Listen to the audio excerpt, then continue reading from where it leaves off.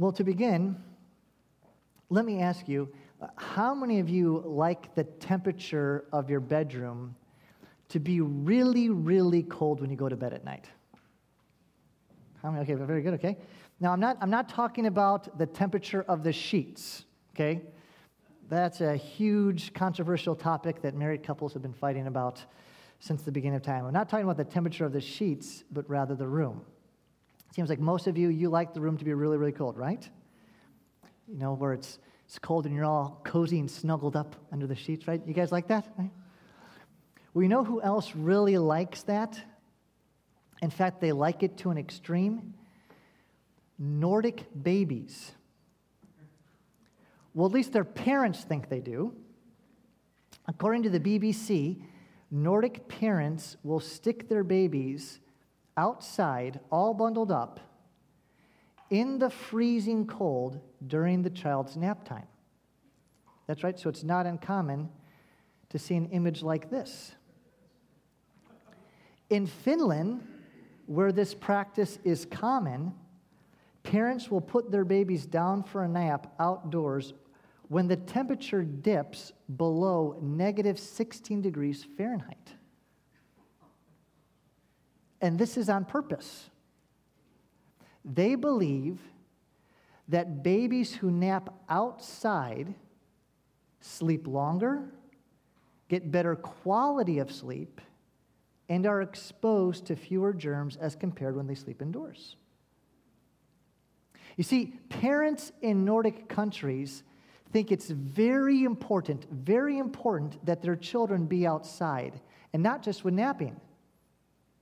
They prioritize maximizing a child's outdoor time, often citing this motto: there's no such thing as bad weather, just bad clothing. Now, I think it's hard to imagine anyone here in the United States sticking their baby outside in the freezing cold to take a nap, right? I don't think we'd see much of this in our colder states. You know, citizens in other countries can do some funny things, can't they? At least things that appear funny to us. And there's a reason for that, isn't there? And that's because every culture, every country has its own set of values, don't they? Like our Nordic friends who value the outdoors. Every culture, every country has its own set of values. Well, the Bible teaches that when a person puts their faith in Jesus Christ for the forgiveness of their sins, the Bible teaches that that person receives a new citizenship. As the Apostle Paul states in Colossians 1:13, believers have been transferred from the dominion of darkness into the kingdom of God's Son. This is to say, if you are a Christian, you are not only a citizen of the land you reside here on earth, but you are also a citizen of God's kingdom. And just like with each culture in the world, the kingdom of God has its own set of values. This is to say, the citizens of God's kingdom are expected to live in a certain way under the lordship of the king of that kingdom, Jesus Christ. And here's the question I want us to consider this morning, and that is, so what does that look like? What is that way that citizens of God's kingdom are to live? In other words, how should we, Christians, as citizens of God's kingdom, conduct our lives here on this earth? And there's a lot of ways we could answer that question, right?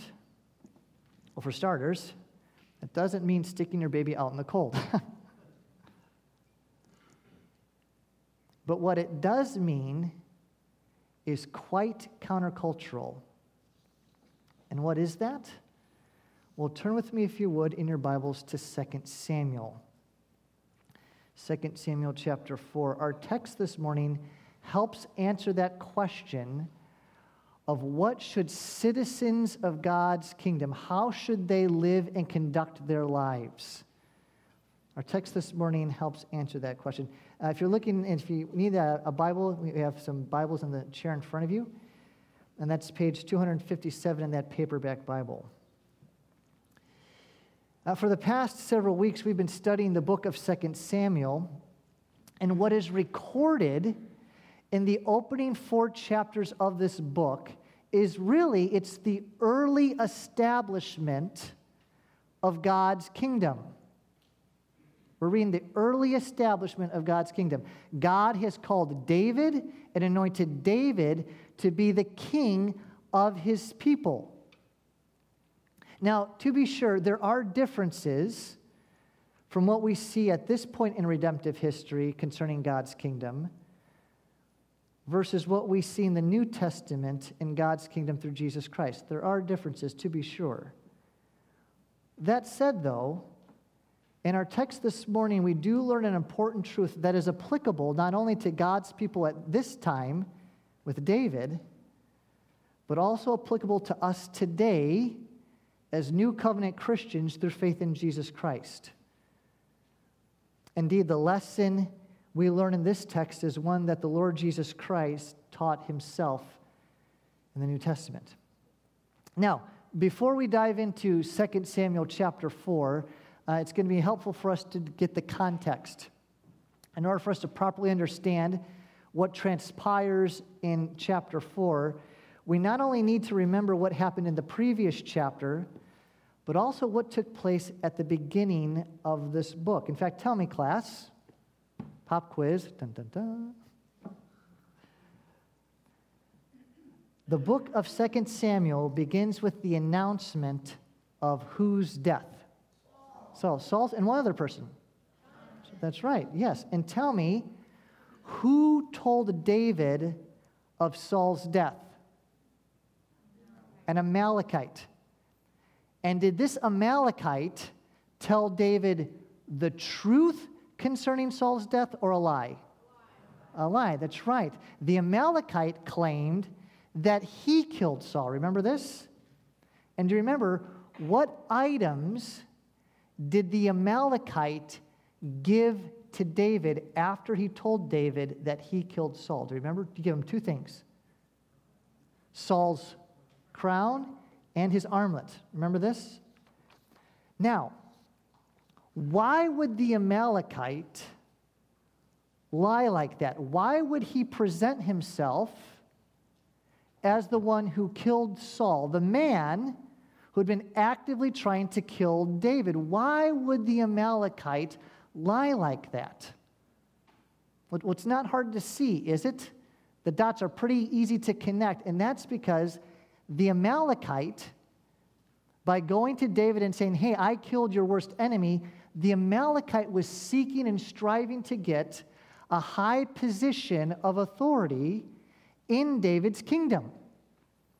As historians tell us, in the ancient Near East, the kings of other nations would often kill off any potential threats to the throne. This was the way of the world during transitions of power. So what we see happening in 2 Samuel 1 is we see the Amalekite, please hear me, acting out of self-interest. He told David that he killed Saul so that he would get a position of prominence in David's kingdom. You tell me, class, what did David do to the Amalekite who claimed that he killed Saul? He killed him, right? Why?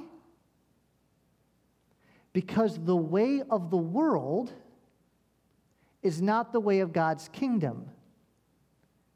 Specifically, the Lord forbid striking down the anointed king. So this is really important for us to know.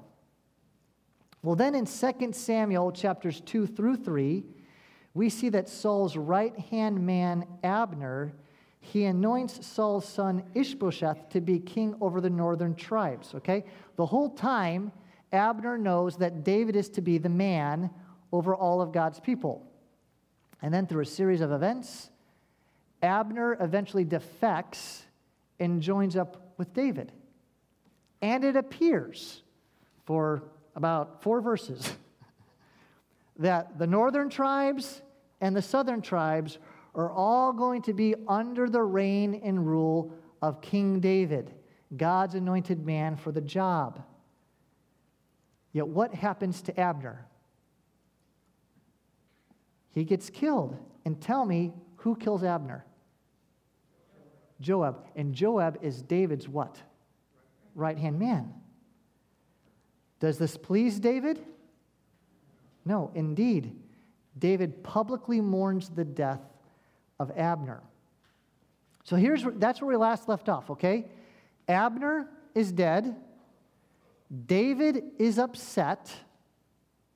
And Ishbosheth, Saul's son, who Abner anointed as the king over the northern tribes, he's really, really vulnerable right now. Because his commander, Abner, is dead. So follow along with me in your copy of God's Word as we read 2 Samuel chapter 4. We're going to be introduced to 2 brothers who are going to play a significant role in this narrative. Follow along with me in your copy of God's Word. When Ishbosheth, Saul's son, heard that Abner had died at Hebron, his courage failed, and all Israel was dismayed. Of course his courage failed, because Abner was the guy who anointed him as king, and he was his protector. He's nervous. Now Saul's son, this is Ishbosheth, had 2 men who were captains of raiding bands. The name of one was Baanah, and the name of the other was Rechab, sons of Rimmon, a man of Benjamin from Beeroth. For Beeroth is also counted part of Benjamin. The Beerothites fled to Gideon and have been sojourners there to this day. Now, let's just pause for a moment. This is important. Tell me, what tribe are these 2 brothers from? Say it like you mean it. Benjamin. Can you think of anyone else we've come across in the books of 1 and 2 Samuel, a rather significant person, who is also from the tribe of Benjamin? Very good. I actually didn't know if you were going to get that one, but very good. Yes, Saul. This verse is emphasizing that these brothers are not partisan of David, but they're from Saul's own tribe, meaning they are fully aligned with the house of Saul. And this is going to be an important detail later on in the narrative. Now look at what we read in verse 4. Jonathan, the son of Saul, had a son who was crippled in his feet. He was 5 years old when the news about Saul and Jonathan came from Jezreel, and his nurse took him up and fled. And as she fled in her haste, he fell and became lame, and his name was Mephibosheth. So now why would this lady who is caring for Jonathan's son feel the need to flee? It's because, as I mentioned a moment ago, when there's a transition of power, typically the new power slaughters any competition to the throne.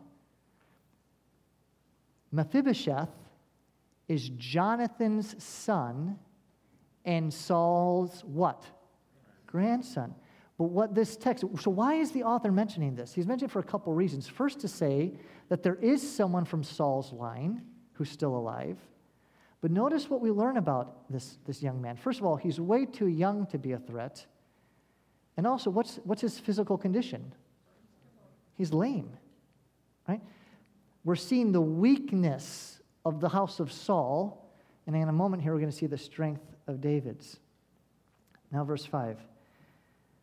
Now the sons of Rimmon, the Beerothite, Rechab, and Baanah, set out, and about the heat of the day came to the house of Mephibosheth as he was taking his noonday rest. If you're the note-taking type, Naps are biblical. And here's your proof text, okay?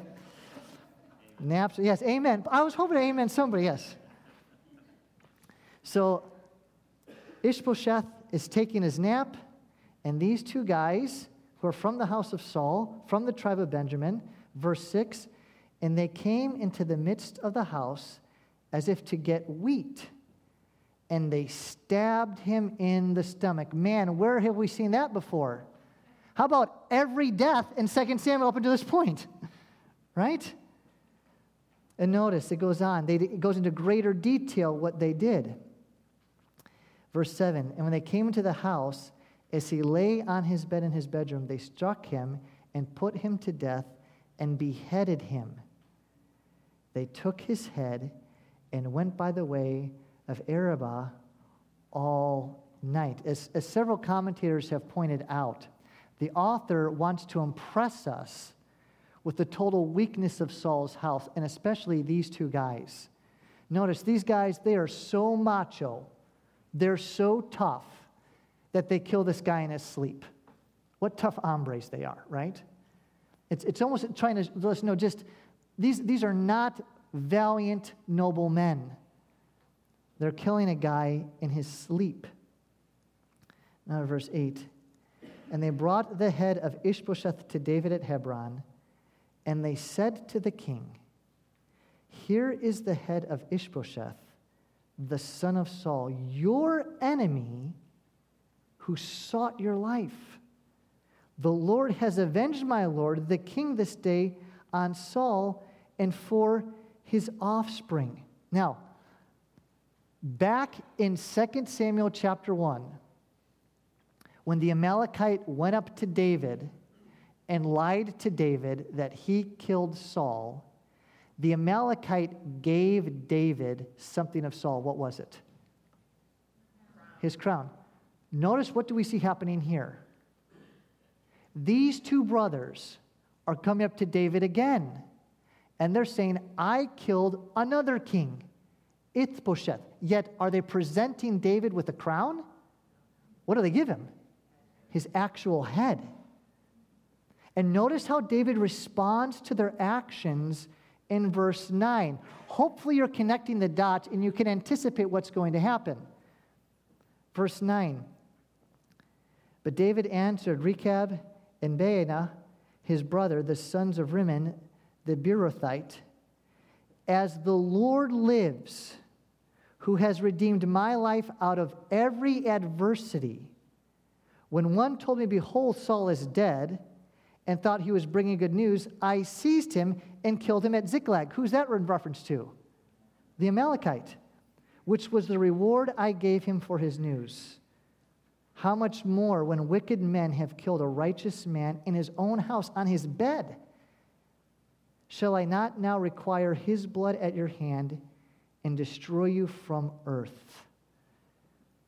And David commanded his young men, and they killed them and cut off their hands and feet and hanged them beside the pool at Hebron. But they took the head of Ishbosheth and buried it in the tomb of Abner at Hebron. Amen and amen. This is God's word. And a rather graphic word at that, right?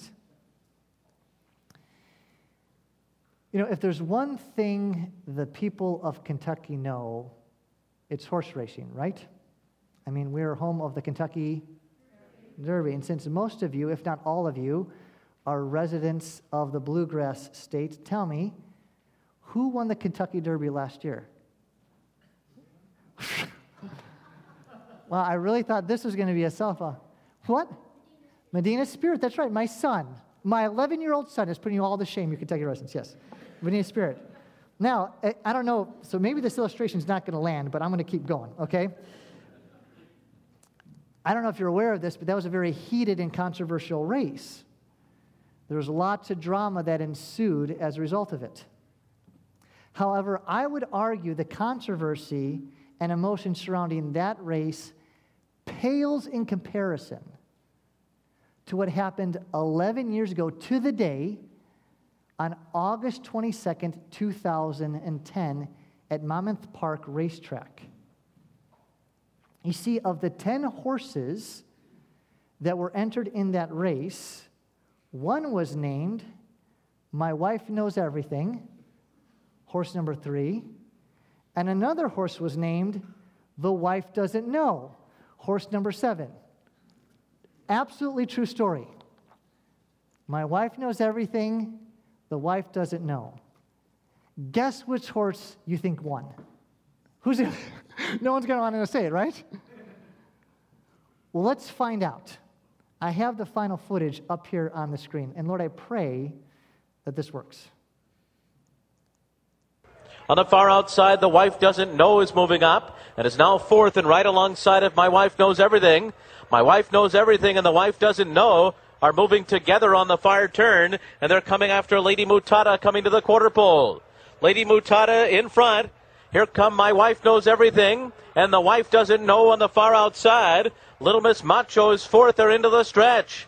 Lady Mutada, My Wife Knows Everything. Center of the track, The Wife Doesn't Know. Into the final furlong. My Wife Knows Everything. The Wife Doesn't Know. They're 1-2. Of course they are. My Wife Knows Everything in front. To the outside, The Wife Doesn't Know. My Wife Knows Everything. The Wife Doesn't Know. My Wife Knows Everything. More than The Wife Doesn't Know. Whew. Miss Tallahassee was third, and Morningside Heights was fourth. Yeah! To no one's surprise, My Wife Knows Everything won the race, and I'm just going to leave it at that. I'm not going to say anything more. You know, despite this being a fun and entertaining story, the truth is, horse racing is a serious competition. Every person involved in a horse race is striving to see their horse win, striving to be first. But you know what's not a competition? Serving in the kingdom of God. Consider what we learn in this chapter, especially in light of the first 4 chapters of 2 Samuel. What do we see both the Amalekite in chapter 1 and these 2 brothers in chapter 4 doing? You know what we see them doing? They're acting out of their own self-interest in order to get a position in the kingdom. And consider for a moment how sophisticated the selfish ambition is of these 2 brothers. Through their carefully chosen words in verse 8, are these guys not suggesting, more than suggesting, they are saying that they are servants of the Lord? More to the point, notice they are actually claiming to be the ones to whom David owes the debt of a posh government job. They killed Ishbosheth for their own advancement and then spun it to David by saying, "We are the Lord's deliverer for you. You owe us, David, a high-ranking position in the kingdom." Yet notice, David, God's true anointed king, he has none of it. Indeed, you know what this text is teaching? I think this text is pressing upon our hearts this truth, and that is, selfish ambition has no place in God's kingdom. Striving to be first like a horse race, has no place in the kingdom of God. Wanting to promote yourself, wanting to make much of yourself, no place in God's kingdom. Now, murder also has no place in God's kingdom, and David is absolutely right and just to condemn and execute these 2 murderers. Yet as the New Testament makes clear, what is often underneath all our sinful attitudes and actions is this selfish ambition. And I want to argue that's exactly what we see in these 2 brothers. In fact, consider how this truth comes even into greater light when you compare the actions of David with literally everyone else in the opening 4 chapters. I mean, what do we see David doing here in finally him having control of the kingdom? You know what we see David doing? We see David waiting. We see David being patient. David is waiting on the Lord. He's not being impatient, taking matters into his own hands. He's not seizing control of the situation. No, we see David submitting himself to the Lord's ways and to the Lord's timing. And then notice how this is made abundantly clear in verse 9, when David states that it has been the Lord who has delivered him out of every adversity. That's a statement of, I've been trusting in the Lord. Everyone else in these chapters is acting in their own self-interest in order to gain position in the kingdom. Everyone except David. So let's drill down here for a moment. Christian, through your union with Christ, by faith in the Lord Jesus Christ for forgiveness of your sins, you are part of God's kingdom. And as citizens of God's kingdom, selfish ambition is to have no place in your life. This is to say, we are not to live for the promotion of ourselves, our wants, our wishes, our desires, the fame of our name. And can I ask, does your life reflect the values of God's kingdom? How often do you look for ways to promote yourself in a conversation? What is your motivation to say the things you say or to do the things you do? Deep down, what is driving you? Is it your own selfish wants and desires? I know it's often true of me. In fact, I must confess to you this week, as I was studying this, the Lord convicted me so strongly in this very area. Aaron, you are overly concerned with promoting yourself. The Lord in his kindness, it was painful, but it was so good. The Lord in his kindness removed the blinders from my eyes so I could see my sin, my selfish ambition more clearly. And I wonder if you might be doing the same with you right now. Reflect on this past week. Think about the conversations you had with your spouse or your family members, the conversations you had at work, the conversations you had at the neighborhood. How concerned were you about you? Where did selfish ambition show its head?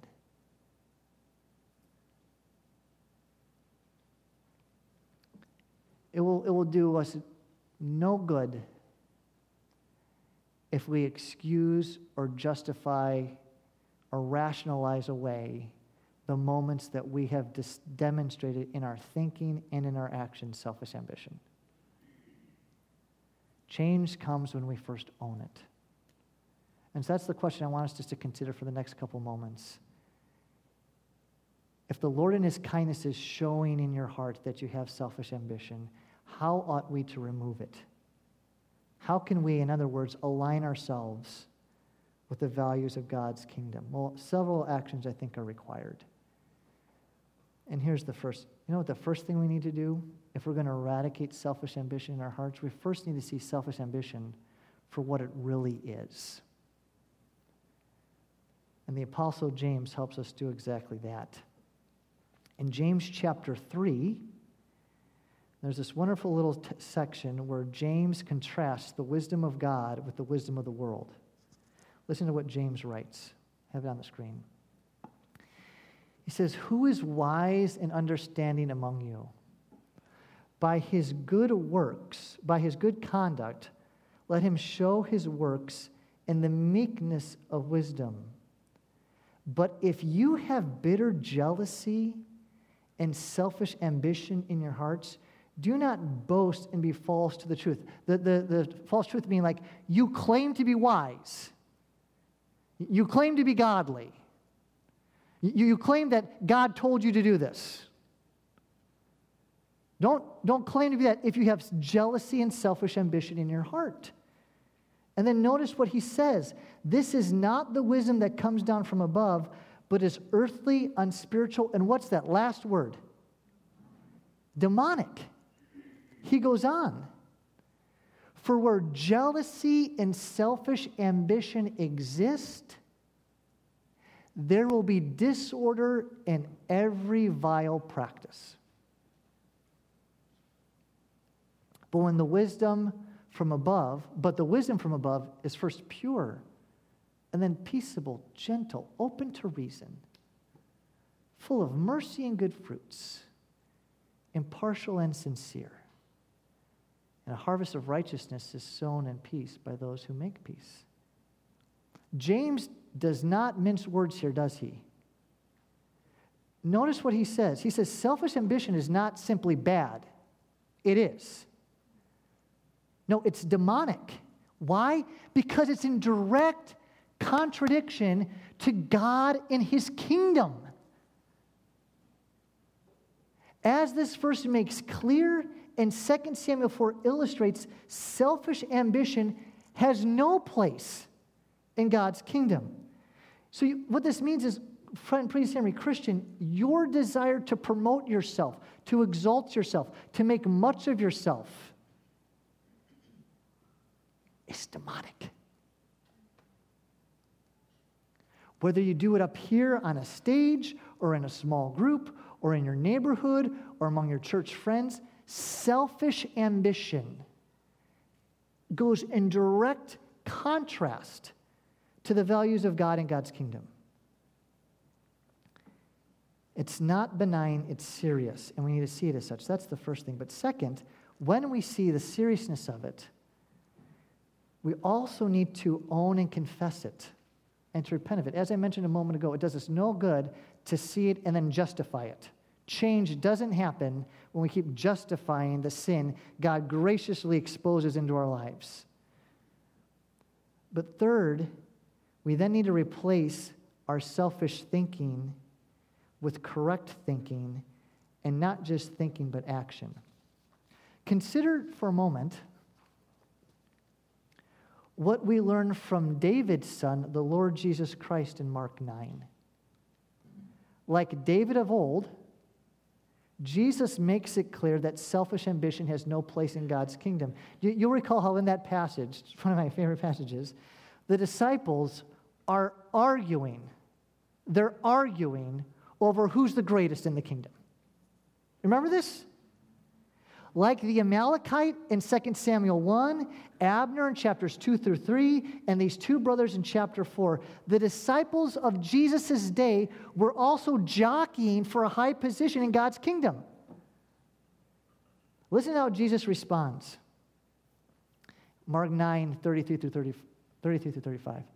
And they came to Capernaum, and when he was in the house, they asked him, "Hey guys, what were you discussing on the way?" And you can just see them put their heads down, but they kept silent.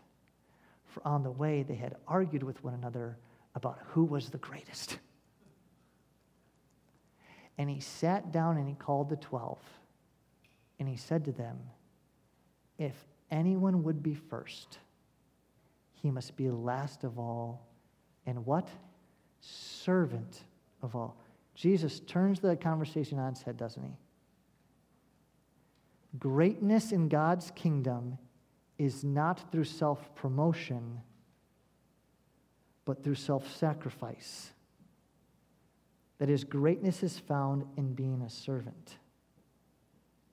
And I think it's appropriate to ask ourselves, if we are going to be citizens that reflect the value of the kingdom we're a part of God, which way do our hearts lean most often? to be a servant or to serve? Is my first thought with my family, how can I help my family, or how can my family help me and make my life better? How can they make my life easier?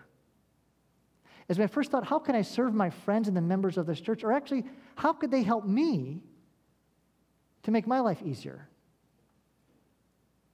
One's the mindset of a master, the other's the mindset of a servant. Indeed, as citizens of God's kingdom, we are to have the mindset of our King, the Lord Jesus Christ. And this is precisely what Paul exhorts us to do in Philippians 2, doesn't he? What does Paul write there? I'm going to throw it up on the screen. Notice again, we see this theme in the New Testament of how we're to rid ourselves of selfish ambition. He says, do nothing from selfish ambition or conceit, but in humility count others more significant than yourselves. Let each of you look not only to his own interests, but also to the interests of others.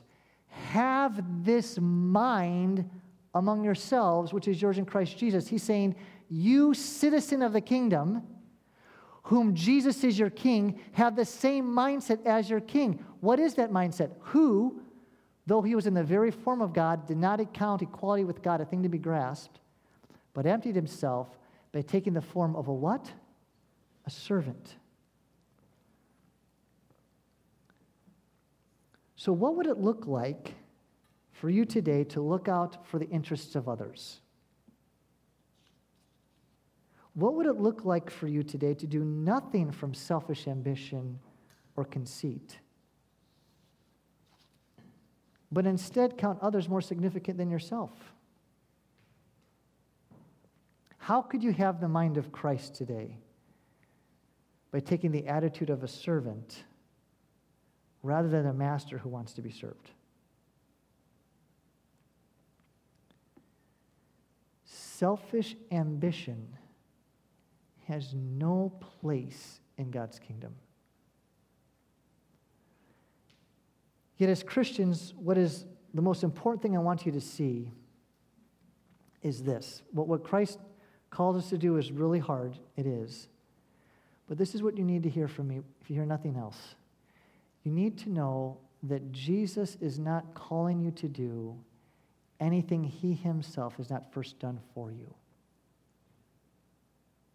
In fact, the only reason why we as God's people can forsake selfish ambition and instead pursue servant-hearted humility, the only reason we can do that is because Christ did it for us. And praise the Lord, he did. Otherwise, we would all be damned in our sins. Friend, please hear me. You need to know this also about selfish ambition. Selfish ambition comes with a cost. Since selfish ambition is in direct opposition to God and his kingdom, Scripture clearly teaches that our sin earns us, our selfish ambition earns us God's judgment. In fact, the judgment David inflicted on those two brothers, it pales in comparison to the coming judgment God has for all who are in their sin. All of us who have earned judgment due our sin. The wages of sin is death. Yet, friend, the good news of the Bible is that Jesus Christ died to save sinful, self-absorbed people like you and me. The good news of the gospel is that in humility, Jesus took on the form of a servant and was obedient to the point of death, even death on a cross. The good news of the Bible is that though we are owed God's condemnation for our sin, Jesus looked out for the interests of others by leaving his throne in heaven in order to live the perfect life we failed to live, then die the death we deserve to die for our sins so that our selfish, conceited hearts might be redeemed. And friend, this salvation is received simply by faith. Do you know this salvation? If not, I would plead with you to put your trust in Christ alone. not your own righteousness. I mean, who here is going to say, I don't have selfish ambition?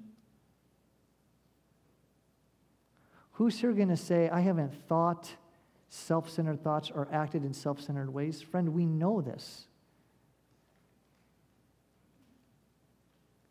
And our sin earns us a judgment. And God is just and right to condemn us for our sin. But we don't have to die and face that judgment. God has made provision through his Son, Jesus Christ.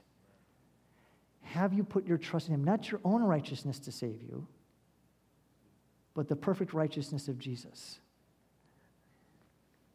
If you have, for those of you who are Christians, heed the exhortation of this text and forsake selfish ambition, and instead adopt the mindset of a servant. Look for ways to serve others rather than yourself. Christian, our focus in life is not to be our own greatness, but rather our focus ought to be the glory and greatness of our King Jesus. Amen? May he be our vision day and night, and may our greatest passion be for him and not ourselves. Let's pray.